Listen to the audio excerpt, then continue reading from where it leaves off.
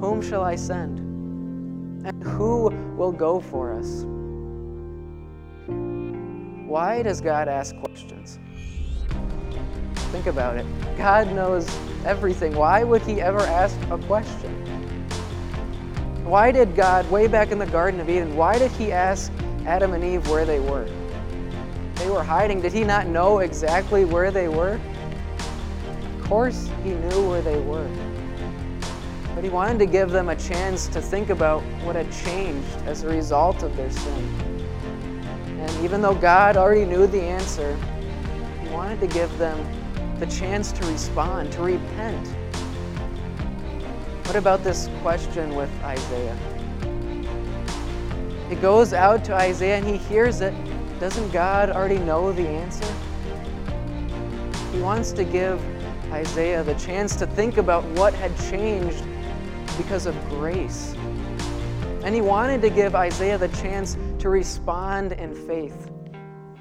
The following is a sermon from Peace Lutheran, a church located in downtown Aiken, South Carolina. For more information and for more content, go to peaceinaiken.com.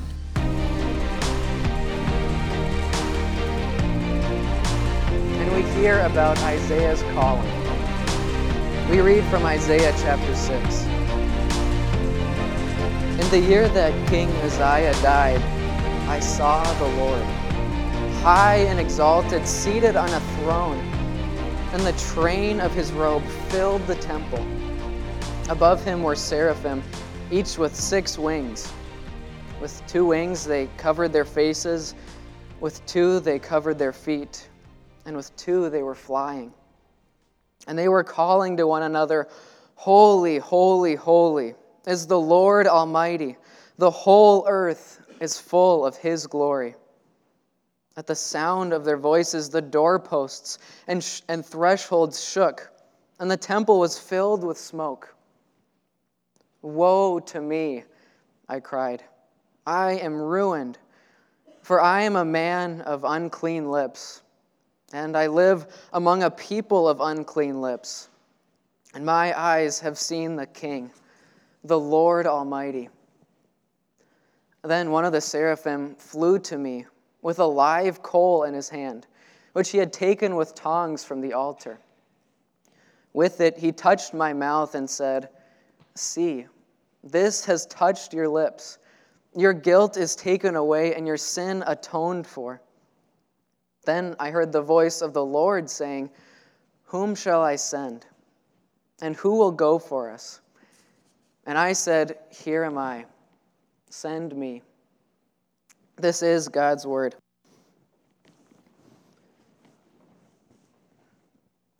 So last week, we distributed calendars. And these calendars, they outline all of the different spiritual growth programs that are coming up in the year 2022. And it's quite a big year for our church. Not just because of how the programs are placed on the calendar, but because of where those programs are pushing us. Outreach wasn't entirely put on pause during the pandemic, but it was a bit more subdued. And so now as we're getting into 2022, it seems like it's the time to revamp those efforts. Every one of us has a calling to turn out to the community and to share this good news of the gospel. We've been entrusted with this good news, and there are people out there who need to hear it. We as a church, we bring real peace to real people through Christ Jesus, and we have the chance to do that. It's a big year for every one of us. Now, as I talk about this idea of sharing your faith with others, I'm really curious as to the feelings that are floating around in the room right now. Maybe there's some excitement. Maybe there's some nerves. Maybe a little bit of doubt. Maybe there's a desire to say, well, I think I'm just going to sort of sit this one out. But wherever it is that you're feeling right now, eventually, I want to end up at the same place. Because wherever it is that you are, the good news makes a great difference. It changes the way that we see God, our King, and it changes the way that we serve Him in His kingdom. The good news changes the way that we see our King. I think we need to start there. If we're really going to come to grips with our understanding, our hesitancy about sharing our faith and talking to others about God, we first need to think about how we see God in our own lives. We need to see God clearly. Isaiah certainly saw the Lord. He saw the King, and it scared the living daylights out of him. Isaiah was there, and towering over him was the Lord seated on this heavenly throne. The majestic robe filled the entire expanse of the temple, and there's angels surrounding him on the throne. They have 6 wings. With 2 wings, they're covering their face. 2 wings, they're covering their feet, and 2 wings waving up and down, flying in the air around the Lord. And from what appears to be out of nowhere, from behind these angelic wings, comes that piercing proclamation. Holy, holy, holy is the Lord Almighty. The whole earth is full of His glory. Isaiah hears these words. They reverberate through his ears, and they shake the rock-solid foundation of the temple. Isaiah is trembling. The panic sets in, the sweat pours out, and as he's trying to control his breathing, he gets a deep inhale of the smoke that had just filled the air. What in the world had just happened? 1 minute, Isaiah's standing there in the temple. It's empty. And the next second, the full majesty, the full holiness of God is taking up the temple. 1 second, Isaiah's standing there as calm as could be. And the next second, he's shaking on the ground in a cloud of smoke, and he's doubting his very existence on the planet. Did you hear what he said? Woe to me. I'm ruined. I'm done for. What do we make of those words from Isaiah? What does his reaction tell us about him? Maybe the better question is, what don't we hear from Isaiah? We don't hear any pleas for mercy, no hope of forgiveness. It seems like, at least at this time, Isaiah didn't really have any grasp on the grace of God. He was in a dark place, a place of deep despair. And the majestic radiance of the heavenly court had exposed that in his heart. Isaiah looked up, and he could only see this king seated on a throne of judgment. He could only feel the king towering over him in holy righteousness. So it makes us think, how do we see our God? How do we look at that king? Are we with Isaiah shaking on the ground in despair? If all of a sudden the lofty ceiling of our sanctuary here was filled with the majestic robe of God and the angelic throng, would you be crawling under the chairs or running out the exit doors? Exposed, pure terror. It's a dark place to be. No pleas for mercy, no hope of forgiveness, not a real grasp on the grace of God. But maybe that's not where you are at all. It's sort of a spectrum, really. And maybe you hear this story from Isaiah and it does absolutely nothing.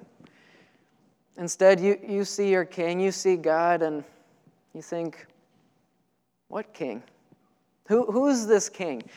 If he's really the king, he must be way up there in heaven, way exalted in heaven, because he doesn't really seem to be doing anything down here. At least not in my life. Not right now. That can be a really scary place to be too. It's a place of disregard, disinterest in God. Wherever it is that you find yourself on the spectrum, on whatever day, God sees through it. He exposes these attitudes in our hearts. Isaiah certainly felt exposed as he's shaking on the ground. He saw no way out. But what Isaiah did see next, totally unexpected, unasked, undeserved. One of the seraphim that was around the throne of God flies down to the altar, the place of sacrifice. And with tongs, he grabs a coal and flies back to Isaiah, brings that coal, and touches Isaiah's unclean lips. And that's when Isaiah hears the good news. See, this has touched your lips. Your guilt is taken away, and your sin is atoned for. All of that despair that was in Isaiah's heart had suddenly disappeared. The terror that he had felt from looking at God was replaced with genuine awe and adoration of his king. Good news makes a great difference. What we see happen in God's plan of salvation, totally unexpected, unasked, undeserved. We see the holy King of God leave his throne in heaven to live here on earth. And instead of being surrounded by those seraphim, he's surrounded by Roman soldiers. And they're calling out, "Hail, King of the Jews." He's wearing a purple robe. And the train of that robe leaves a trail of blood on the stone floor. And the piercing proclamation of the crowd that shakes the foundations of the praetorium, "Crucify him. Crucify him." So God's Son walks to the cross, the place of sacrifice. Look up and see your King pouring over you. Gaze at your King in all his glory and see that this King didn't come to destroy sinners, but that he came to destroy sin. And that he does care tremendously for his people. He left heaven to come to earth to show you that.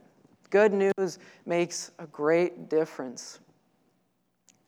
And before you take that good news and share it with others, you need to hear it for yourself.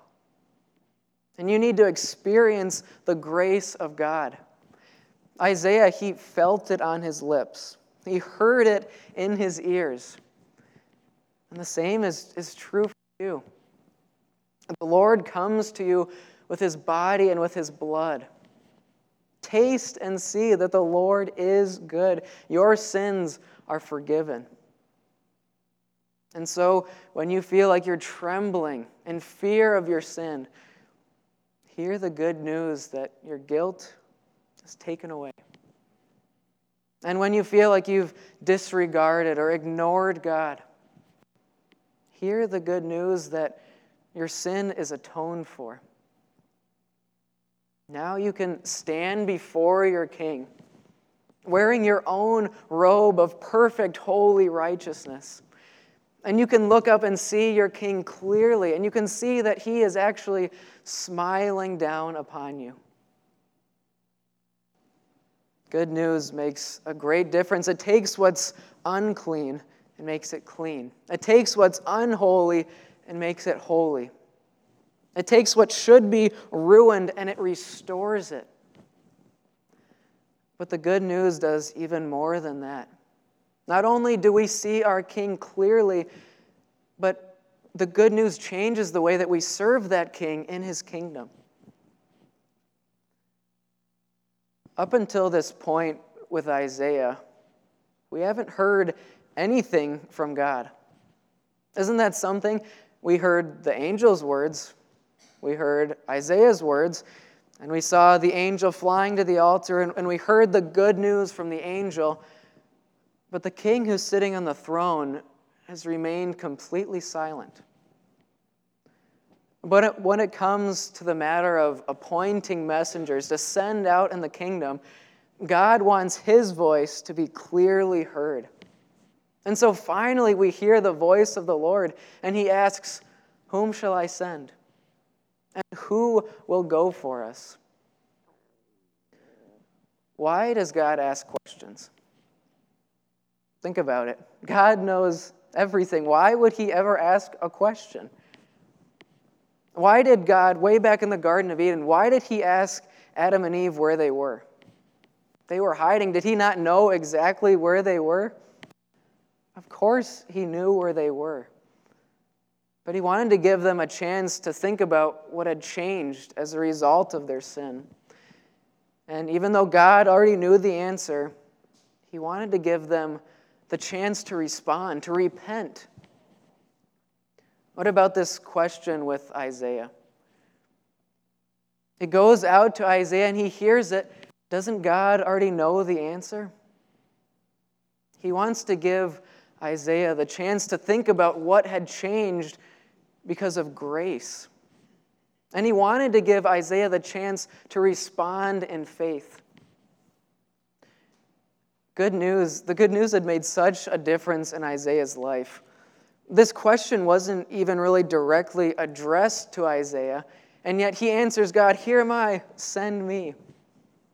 Isn't that great? He doesn't even ask any details. He doesn't say, "What am I supposed to say? Where am I supposed to go? How am I supposed to say it?" He just says, "Send me." He is so excited to serve his king. And that question that goes out to Isaiah, it's not really directly addressed to him, not really directly addressed to anyone at all. And it makes me think God wants us to hear that same question. Who will go for God? We're hearing that question as clearly as Isaiah did. And is our response, me? Or are we letting that call go unanswered? Why is it, do you think, that we don't want to talk about our faith more? Does it feel awkward to bring that up? Does it feel cliche at times?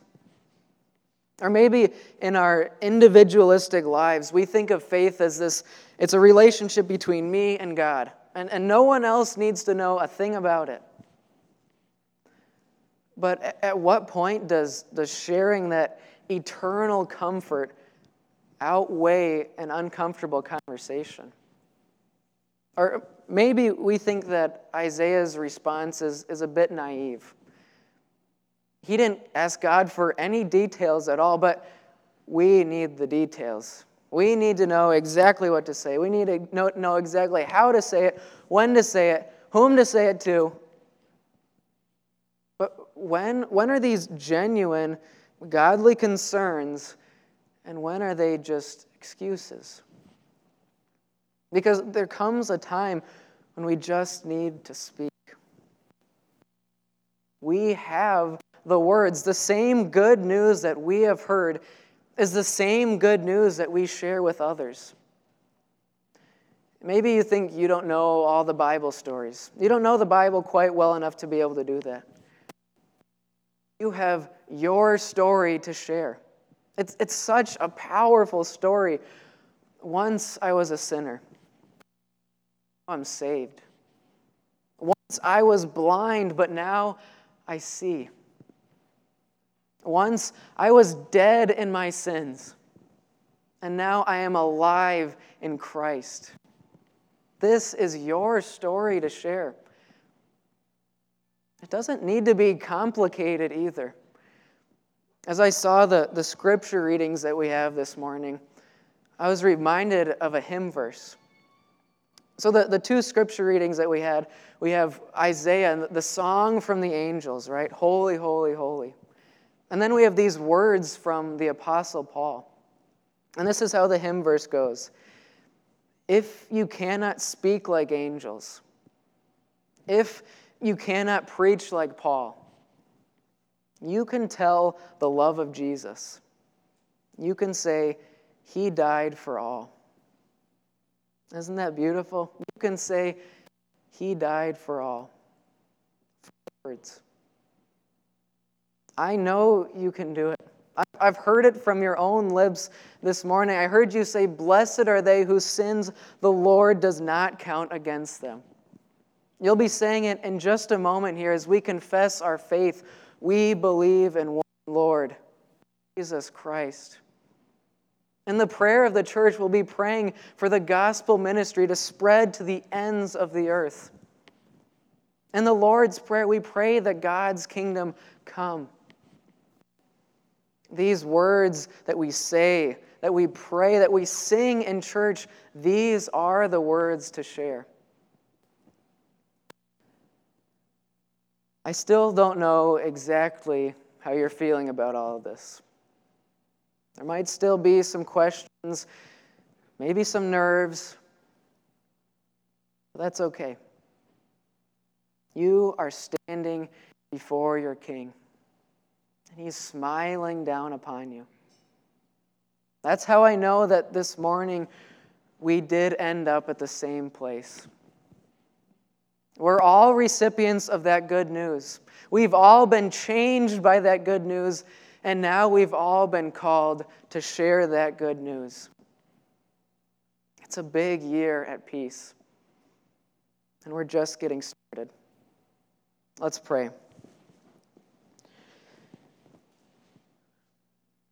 Dear Lord, here we are. Send us. Amen.